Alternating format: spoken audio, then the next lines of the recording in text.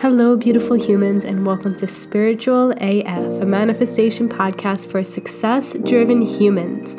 My name is Jonnie Maria Gresta, and I am completely obsessed with helping you live a wildly fulfilling life where you are thriving in every way possible.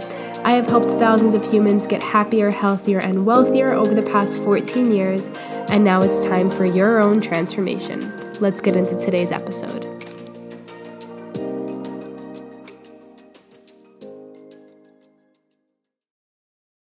Good morning, manifestation beauties. Welcome back to Spiritual AF, a manifestation podcast for success-driven humans. That is you, success-driven human, here for all the manifestation stuff.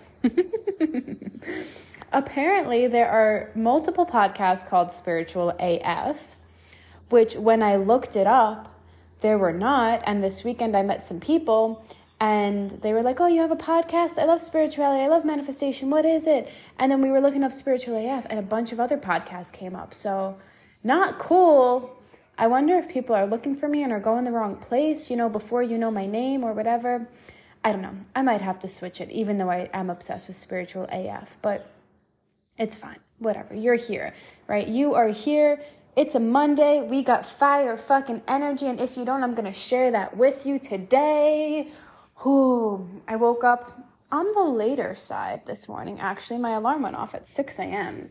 And then my husband was just so cuddly. He was so fucking cuddly. And I rarely get to cuddle him in the morning.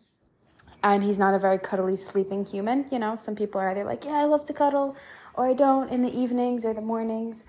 And normally he's up 5 or 6 a.m. and he just kind of gets out of bed. And so I took advantage of it this morning and I was like, no, just stay and cuddle. And it was so magical. So I'm grateful for that. And then I woke up. I went straight to the gym in my apartment complex, which I realized I don't actually take full advantage of. I have this beautiful gym. Granted, it doesn't have a squat rack. And if it did, oh my goodness, I would be so much fucking happier with it. But I don't take advantage of it as often as I really probably should. So this morning I went there.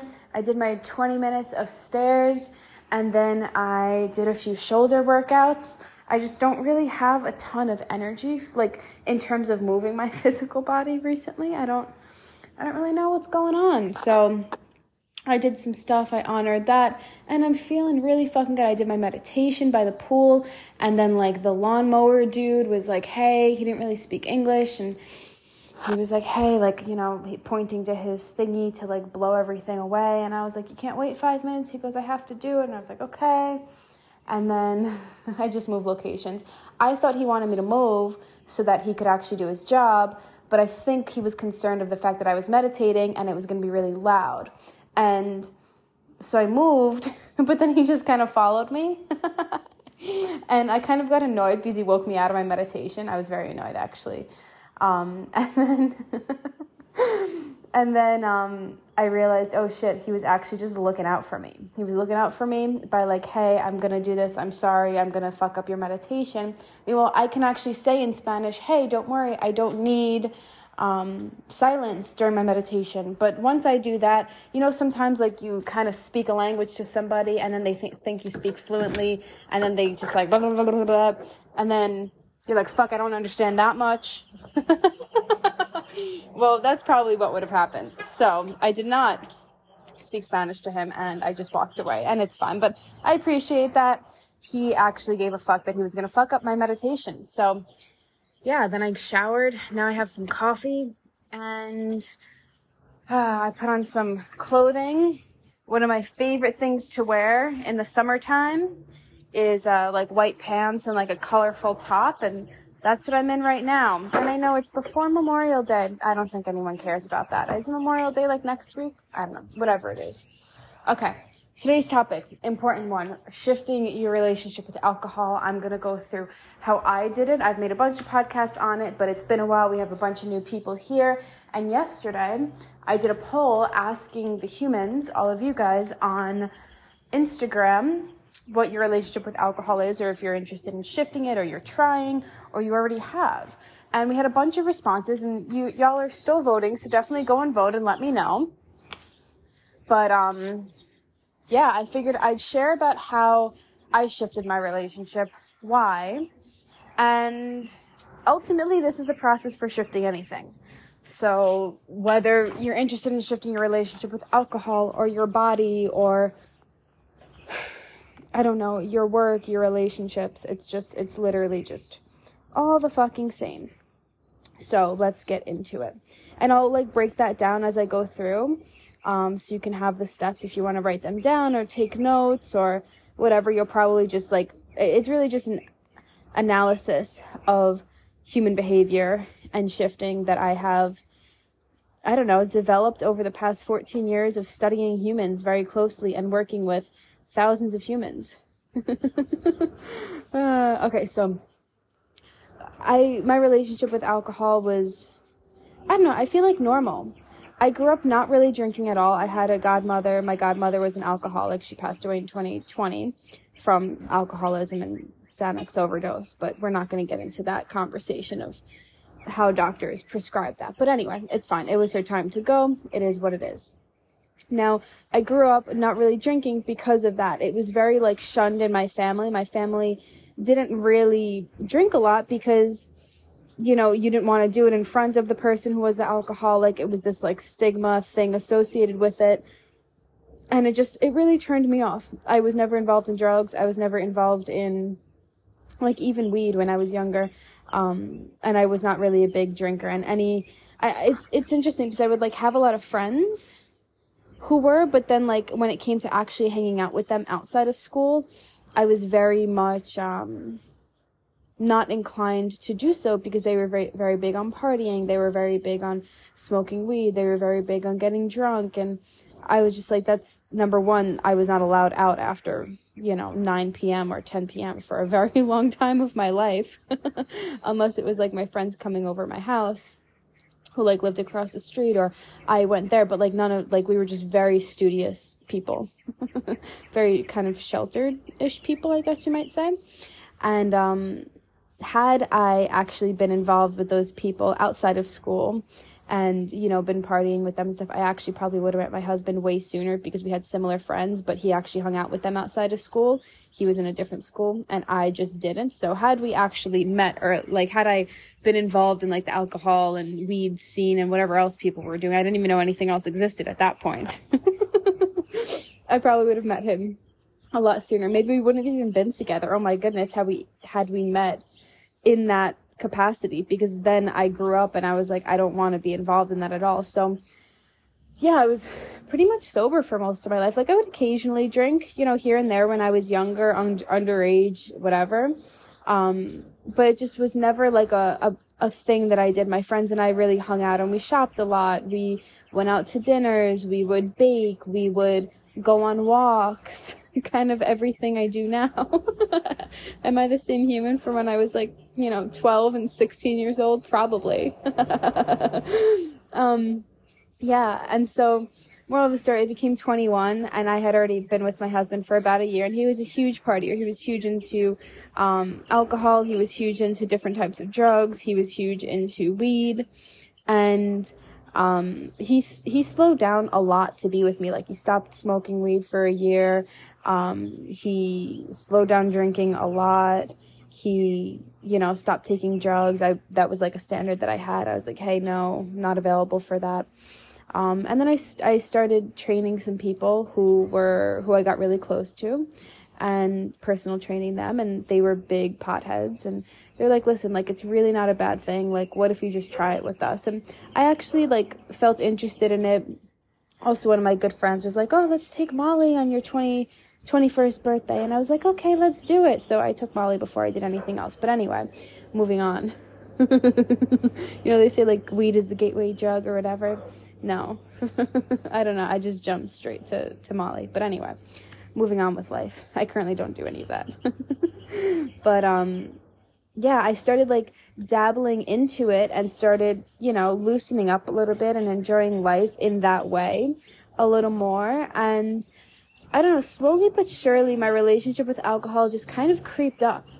It started to become like a weekly thing, like if we went to brunch or if we went to dinner, and then I would go out with some family members and some family members of my in-laws' family, like do drink quite often. Sorry, coffee break. So it kind of just became more normal. You know, I went from being around a family who never drank because we had an alcoholic to a family that, you know, bonded over drinking. And I'm not saying anything bad about them. They're all wonderful people. However you choose to use alcohol, or anybody does, is beautiful. Like, that's completely on you. And I respect you and I honor you for everything. So it just kind of slowly crept up. So it became more normal and more normal and more normal. And growing up in New York, you know, going out to expensive dinners and, you know, grabbing a drink beforehand and, you know, who has a party, who has this, who has that. And alcohol was just so normalized. I mean, especially here in Texas too. I would say it's probably more normalized here in Texas. Like, the amount of drinking is crazy, and alcohol is way cheaper here, especially like beers and stuff. So, and it's more accessible. You can get a lot of different types of alcohol in like regular grocery stores, you know. So again, it just became more normal and more normal and more normal. So throughout like my early 20s, it started to become something that, you know, I kind of shifted from enjoying life the way that I explained before, of just like baking and cooking and, you know, growing or playing piano or hanging out with people and chatting. And like, I would have dinner parties with friends, and it was really hysterical. It's actually a really funny story. It was like one of the first times Joseph had met. Joseph, my current husband, or my only husband. I've never been married before, but he's my current husband.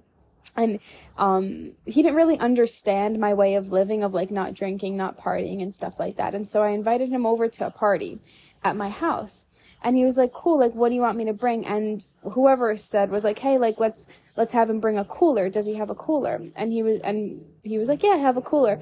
So he brought it over. Granted, my version of a party was like 8 people. I think it was like, I had a gay couple that we were really close to, 2 sisters, a best friend, maybe like 1 or 2 of their boyfriends or whoever, and then my sister.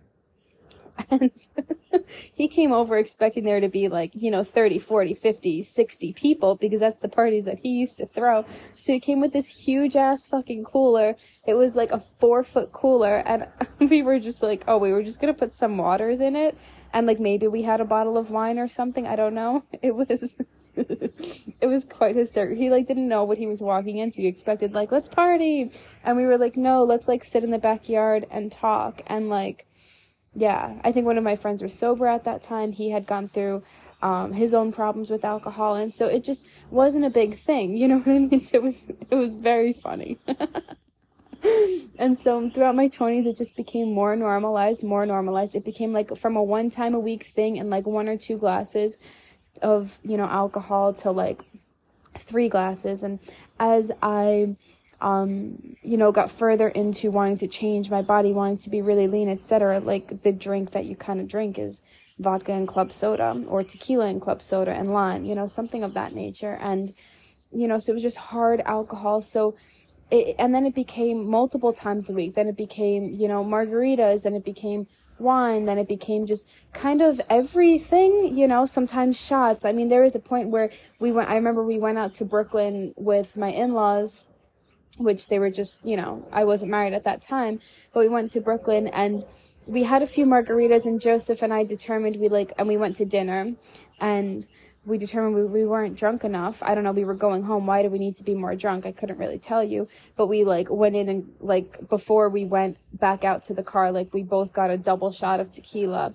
and downed it before we went into the car to literally go home. And I laugh because now I don't think I even assessed like, what is the purpose of this in my life? You know what I mean? It was just normal. It was just fucking normal. You sat down, the waiter comes over, what do you want to drink? You know, so you could be fucking starving and you start drinking before you eat any food, you know? And it's just, I never really questioned it, but slowly but surely it kind of became more and more and more toxic. You know, I don't think necessarily using it in scenarios where you're going out to eat or anything like that is necessarily bad. I do think that alcohol itself doesn't make us feel good. I think it, I mean, I can go through the science of the metabolism of it and the toxicity of it and the prioritization of metabolizing our alcohol when we consume it over our food, and the malnourishment that comes with that and all of that stuff. But I don't really care to do that. It just makes you feel like shit. You know what I mean? It makes you feel good in the moment, and then you start getting like tipsy, and then you're like, I need more. You know what I mean? You kind of like pass that threshold, and then it becomes more and more and more and more. And then eventually it stops feeling good, right? If we're looking at just like one session of drinking. And then the next day you're like, oh, I'm never going to do that again. And then you do it again, right? So it slowly but surely became more toxic because I started needing more and more to get that feeling, right? That's the metabolic pathways of that adapt really fucking quickly to where our metabolism becomes trained to metabolize the alcohol quicker and quicker. And therefore you need more and more and more to actually feel something and get drunk. So it became, you know, from 1 or 2 drinks when I was younger to then 3 to then 4. And then I want to say the first time I realized that this probably wasn't the best relationship with it was back in 2019. It was Valentine's Day. And we had gone out to Tao. So it's a really like upscale kind of nice restaurant. They have one in Vegas as well, but we went to the one in Manhattan. And we went there and we literally drank a bottle of wine each. Granted, it was over a few hours. And we didn't feel anything. Like we got a little buzz and then it just went away. And I was like, what am I going to have more? You know? And it just, I think that that's one of the first times I realized that alcohol was just not, like, it was not serving me. I'm like, what I need to drink a bottle and a half to get drunk? Like that's excessive. You know what I mean?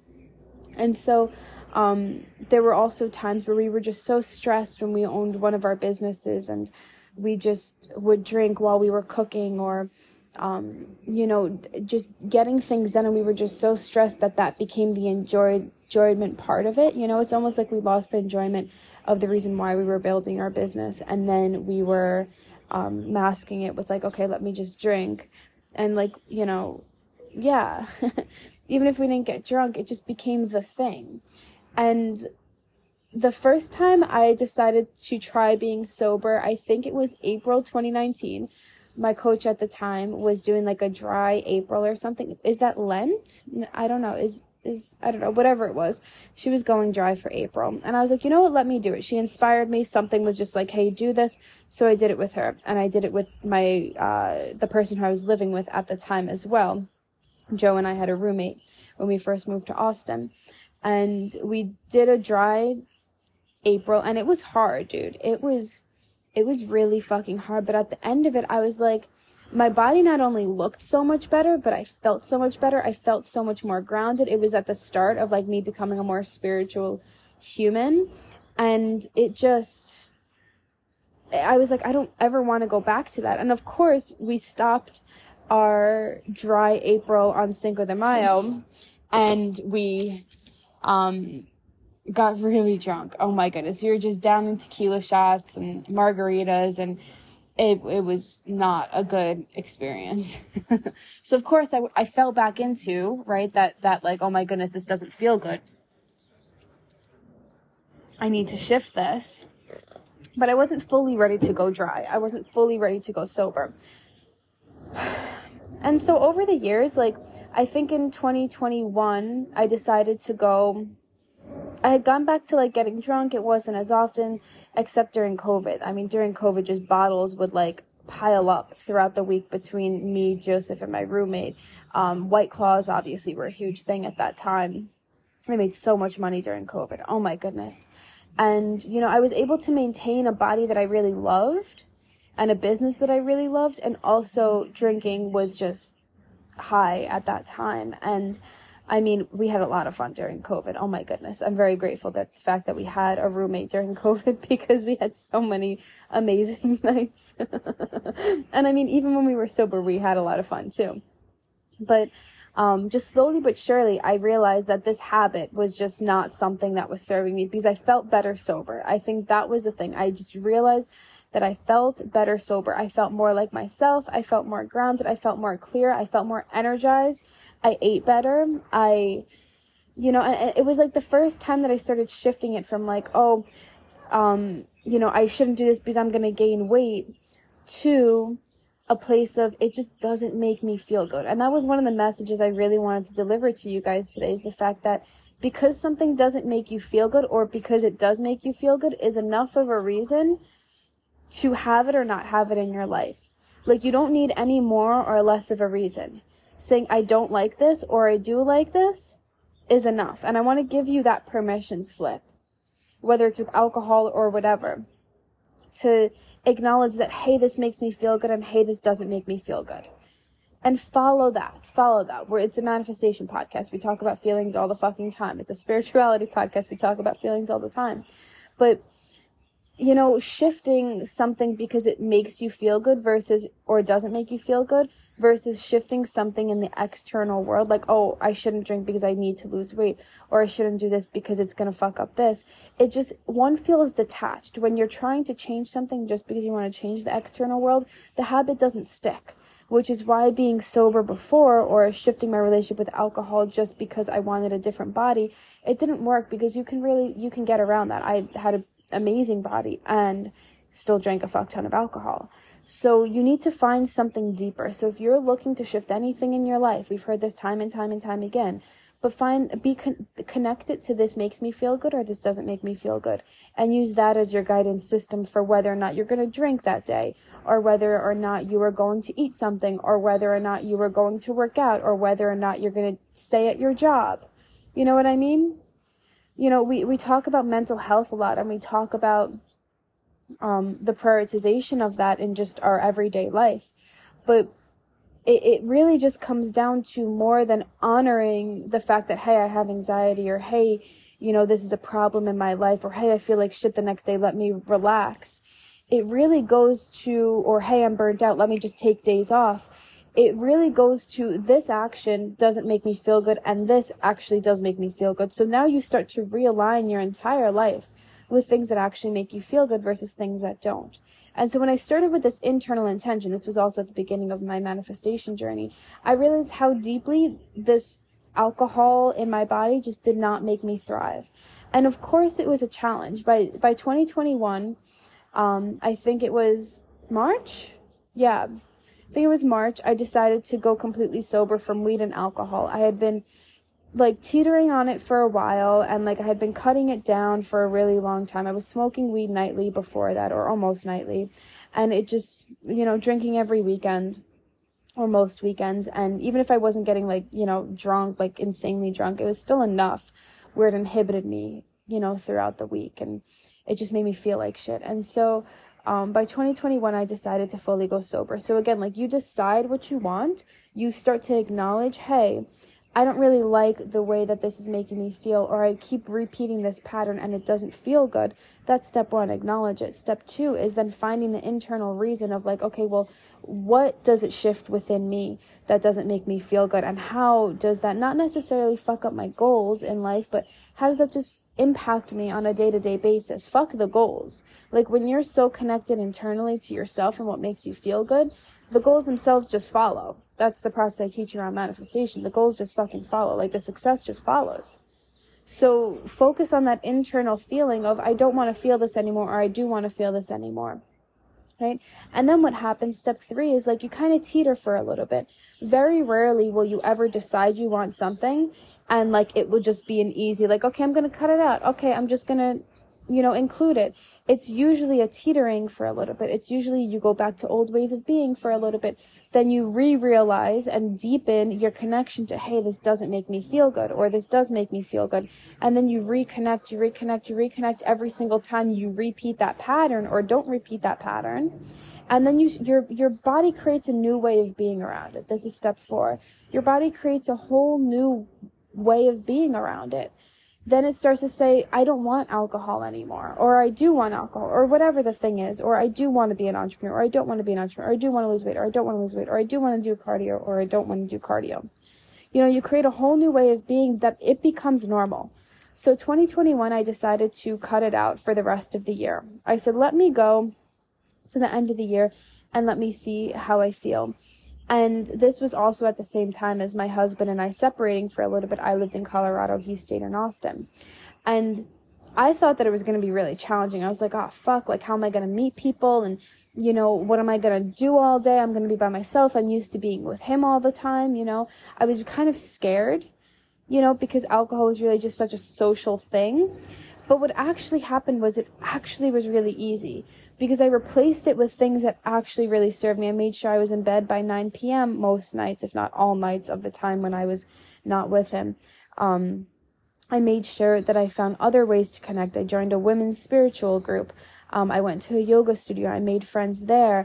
You know, I put myself in different scenarios with people, and it was easy. It was so fucking easy. And so I just continued it when I came home, and I went 9 months literally without any alcohol, not even a sip. And then, 2022, I invited it back a little bit. And sometimes, like, I noticed myself wanting it more and craving it more. And I was like, I don't want that.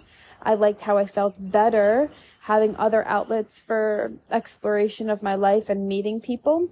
And now it's more, and I went sober again for however long I went sober, 6 months or whatever it was.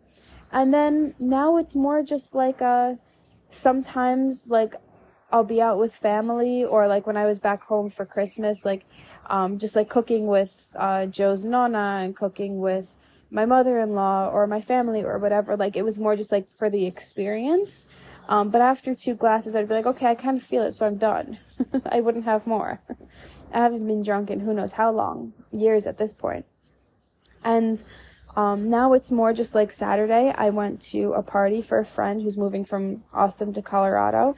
And we used to really connect over drinking when I first got to Austin. And, you know, her friends were there and they were drinking. It wasn't like a super, like, you know, get drunk and get crazy party whatsoever. We were chilling in her backyard, like making s'mores. But everybody was drinking, some people heavier than others. And Joe certainly drank a decent amount. And the next day he's like, I don't know why the fuck I did that. He goes, that feels like shit. No, I don't think I want alcohol in my life, which kind of sparked this entire conversation. But moral of the story is that I teetered for a long time, and now I'm at a place where I went to the party and I had no desire for it.